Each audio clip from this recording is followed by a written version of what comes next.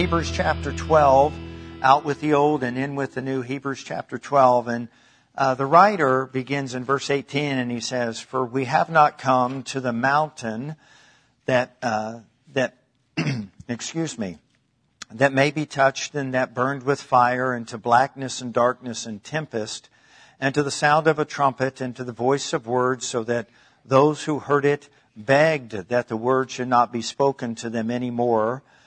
For they could not endure what was commanded. And if so much as a beast touch the mountain, it shall be stoned or shot with an arrow. And so terrifying was the sight that Moses said, I am exceedingly afraid and trembling. But where have we come? But you have come to Mount Zion, to the city of the living God, to the heavenly Jerusalem, to an innumerable company of angels, to the general assembly of the church of the firstborn, who is registered in heaven, to the God, the just, the judge of all, and to the spirits of just men made perfect, to Jesus, the mediator of the new covenant, and to the blood of sprinkling that speaks better than that of Abel." It contrasts the way things used to be in the Old Testament to the way things are in the New Testament. The book of Hebrews, the writer does a magnificent job of taking a very sometimes complex subject matter about the priest in the Old Testament and the responsibilities of the priest, and it brings it over into a relational and a redemptive picture of Jesus being now our high priest. And so the priest in the Old Testament had various responsibilities of offering up sacrifices, of praying, and also serving the people of God. And of course, Jesus is the high priest of the new covenant. He is the one that sacrificed his life for us. He shed his blood for us. He prays for us. Scripture says he ever lives to make intercession for us. And then he's serving us. Jesus is constantly serving us as our good and faithful shepherd. And Jesus is this high priest that the writer of the book of Hebrews is bringing into our lives. And he's using it in a way that we see what a difference Jesus makes. In the Old Testament, things were challenging. I mean, it was tough. Sacrifices were offered continually. The loss of innocent animals' lives, different kinds of offerings and sacrifice had to continually be offered up before the Lord. But Jesus made one perfect final sacrifice. There needs to be no more sacrifices on humanity's behalf because of the perfect sacrifice of Jesus. That's what makes him our faithful high priest, our faithful high priest. And now when it comes to him establishing a new covenant, it's just so wonderful that we have the grace and truth that's come to us and how he serves us. But consider what the writer of the book of Hebrews is saying here in chapter 12. He says, okay, if you were to live under the old covenant, and remember, they're not that far separated at this time in history from the old and the new covenant. So the audience he's talking to really gets and understands that, the Holy Spirit is trying to transition people's way of thinking from a law that they couldn't fulfill to a life that Jesus wanted to give them. To a law that just condemned us and we could never complete it. We could never obey it. To a life that Jesus said, I came that you may have life and life more abundantly. As a matter of fact, Jesus fulfilled the law because we couldn't. And when we accept Christ as our Lord and Savior, then he brings us over into a brand new way of living. Not under legalism, because Jesus said, I've come that you may have life and life more abundantly. But we need to learn how now to serve God and to walk with God and to live for God in an acceptable way. So, all right, let me just give you a quick, overview, or let me share for a few minutes about what it looked like when Moses was called up unto Mount Sinai. When God had brought his people out of Egypt and he was taking them to the promised land, there was a stop along the way, and it was at Mount Sinai. And it was the mountain of the Lord. And as a matter of fact, it was a place where God designated that he was going to meet with his people, and he was going to meet with Moses. And he called Moses up onto the mountain, but he told Moses before he called him up, I want you to put a parameter around the edge of this mountain so that no one would come on this mountain. So that only you and a few select elders, and I want you to bring Joshua with you. And he went up on this mountain.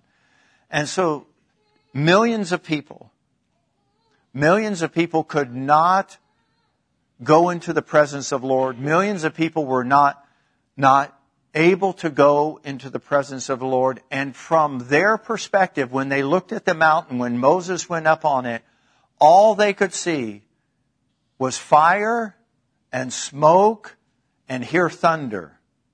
Now, when we see or hear those things, we don't really run towards them. We run away from them.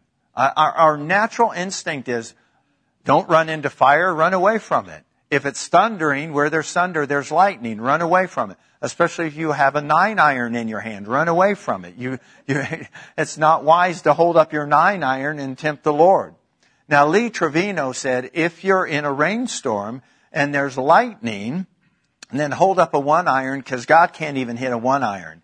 And so, but just for the golfers in the crowd, you'd get that. All right. So, but you see smoke, you don't run into smoke. So from an outward perspective, everyone says, all right, Moses, you go and talk to God, and we're not going to talk to him.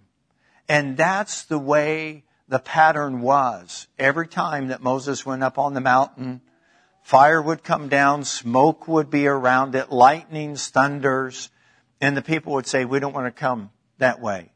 All right. In the New Testament, that's not the way it is. In the New Testament, there's no mountain that we have to go to. Now, for those of you that have read your Bible, let me remind you, when Jesus was conversing with the woman at the well, and she was a Samaritan, which means she had some Jewish heritage, but she wasn't completely a Jew. We would say that, her ethnicity, kept her from being embraced by the Hebrew people. She was a Samaritan. But there was some heritage within her that was Jewish. And so when she was talking with Jesus and Jesus was having a conversation with her, he was trying to help her to see he was going to change everything. Everything was about to change because of him. And she said, we know that you Jews, this is where you worship. You worship over on this mountain, but not us. We worship over here. And Jesus said, the day and the time is coming when you're not going to say, we're going to worship over here or over here. For God is a spirit, and whoever worships him must worship him in spirit and in truth. Jesus changed everything. He changed the order. He took something that terrified people, that frightened people, that caused people to withdraw and to run away from God, and he changed it to where people could run to God, could be in the presence of God, could feel safe in the Father's presence.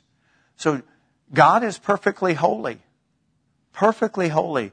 And Jesus made a way through his sacrifice that we could be cleansed from all sin and unrighteousness and come into the presence of a holy God. How? Because he made us righteous. And so now, when the writer of the book of Hebrews is talking to the believers, he's saying, hey, I want you to understand you don't have to be an outside observer. It's out with the old and in with the new. You don't have to be afraid of the Lord anymore. You don't have to withdraw from the Lord. As a matter of fact, you have come into a time, into a season that everybody who understood a Messiah was coming was longing for. And here you are. You get to live in that day. You don't have to wait for Moses to come down and teach. The Holy Spirit is going to be your teacher. You don't have to wait for someone to come down with tablets of the 10 Commandments, because I'm going to write my law in your hearts, and I'm going to put my love in your hearts. So out with the old and in with the new. So let me remind you where we've come into, what season we've come into. Verse 22 of Hebrews chapter 12. It says, but you being the personal pronoun, the understood subject matter, have come to Mount Zion, to the city of the living God. Let's just break this down, each component at a time. So what's the difference between Mount Sinai and Mount Zion? It's the difference between the Old Testament and the New Testament. Mount Sinai was where God met with Moses in the Old Testament. Mount Zion, that's the church. We're all His people. We're all chosen. We're all priests unto God. We're all the beloved. We're all His sons and daughters. Now, if you would say that to a first century Jew or a Hebrew, their head goes tilt. They say, no. The priest goes and talks to God for us. The priest offers sacrifices. The priest teaches us the things of God. The priest serves us. And Jesus says, no, I'm changing everything. I'm going to be your priest. I'm going to be your sacrifice. I'm going to be your teacher. Now, even for people that are in the New Testament, sometimes they don't feel like they're worthy to go talk to the Lord. So they have somebody else. Would you pray for me? But they're not sure if God hears their prayers.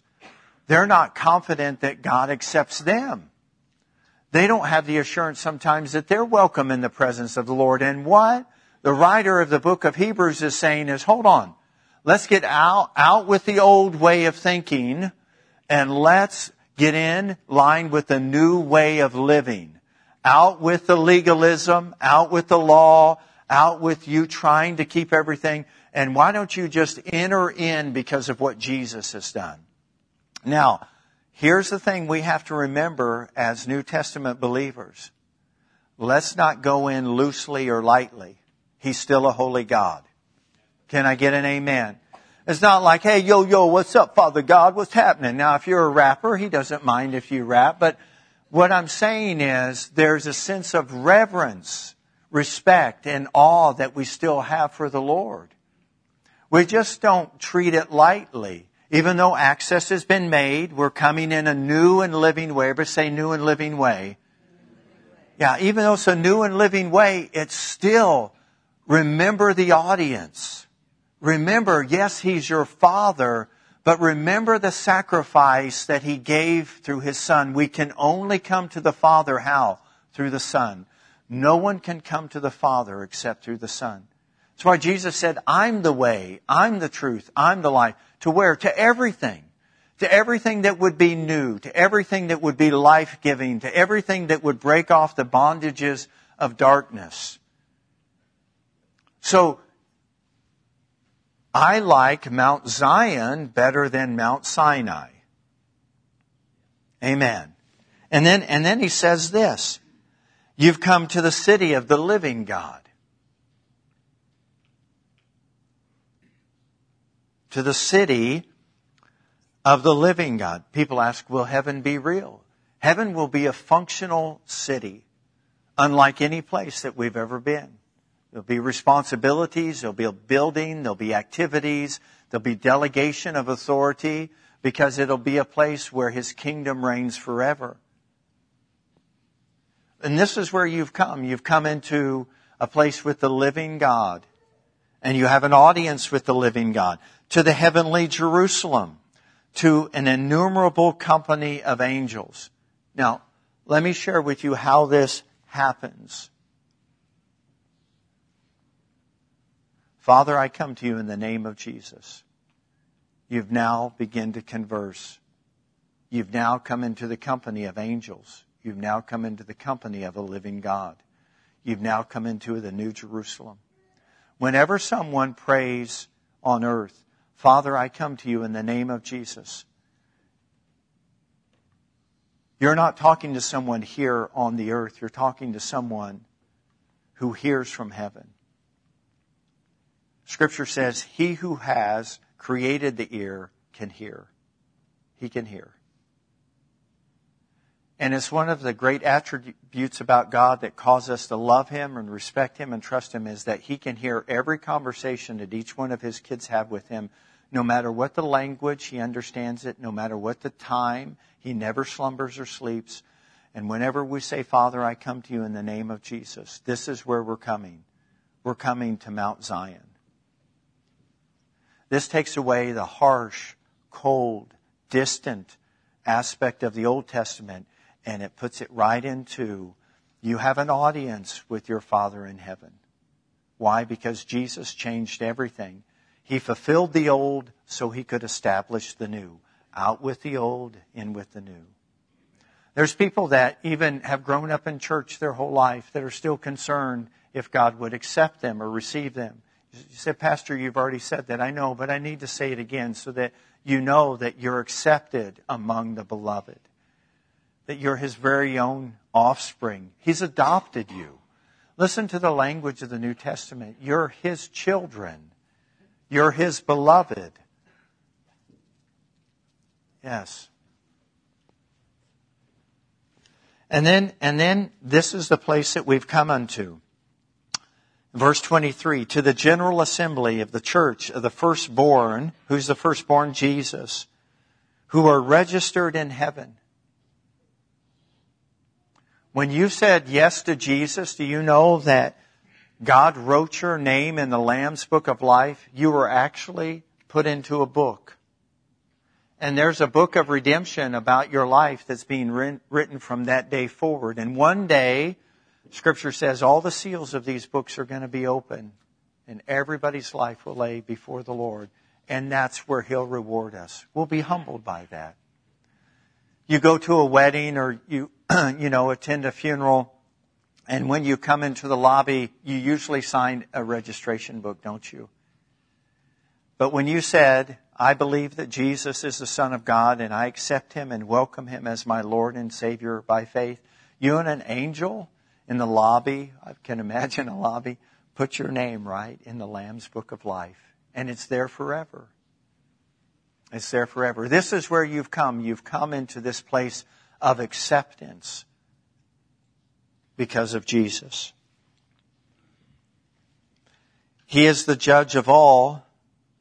And verse 23, the latter part says, to the spirits of just men made perfect, or who are being perfected or being made mature. I love verse 24. To Jesus, the mediator of the new covenant, and to the blood of sprinkling that speaks better things than that of Abel. Let's break down verse 24 here, and then we're going to pray. To Jesus, the mediator of the new covenant. The writer of the book of Hebrews, of Timothy, the Apostle Paul wrote to Timothy. He said, there's one mediator between God and man. It's just one. It's the man Christ Jesus. What is a mediator? A mediator stands between two parties that are at odds, and he endeavors to get them reconciled. He mediates. Jesus is the man in the middle, representing heaven and earth. He can represent us to the Father and the Father to us. He brings us to the Father. He's the only way. There's only one mediator between us and the Father. It's Jesus. Without the mediator, there is no difference. But because He is the mediator, there's a big difference. And then it says, it's just not anybody's blood, but it's His blood that was sprinkled against the mercy seat and the judgment seat of God that allows you and I to come. And His blood speaks what? This is the last one. Better than the blood of Abel. Abel's blood cried out to God. When Cain killed Abel, Abel's blood was spilled in the earth. And Scripture says life is in the blood.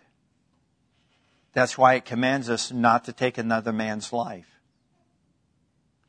Because life is in the blood. So in the realm of eternity, in the realm of spirit, in the realm of the Spirit, when Cain killed Abel,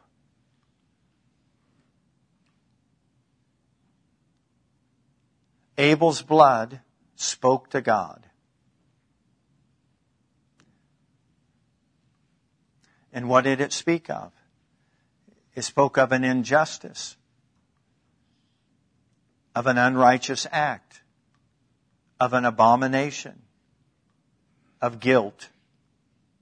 What did the blood of Jesus speak of? Forgiveness, mercy, a new life. This is the difference between the Old Testament and the New Testament. The blood of Jesus speaks on your behalf. Even though we're guilty, it pronounces us innocent when it touches our heart. It cleanses us from all sin and unrighteousness. What can do that? Only the blood of Jesus. This is where you and I are invited to come. This is where you come every time, even though you don't see it with your physical eyes. It's what happens every time we humble ourselves and come to the Father in the name of Jesus. Your Father hears you. He welcomes you. You can visit with Him. You can fellowship with Him. You can receive cleansing from Him, renewal, strength. Out with the old, thank God, because of Jesus. We're in the new. This is a new covenant. It's a new way, and this is the way of life and life eternal. This is life in the kingdom.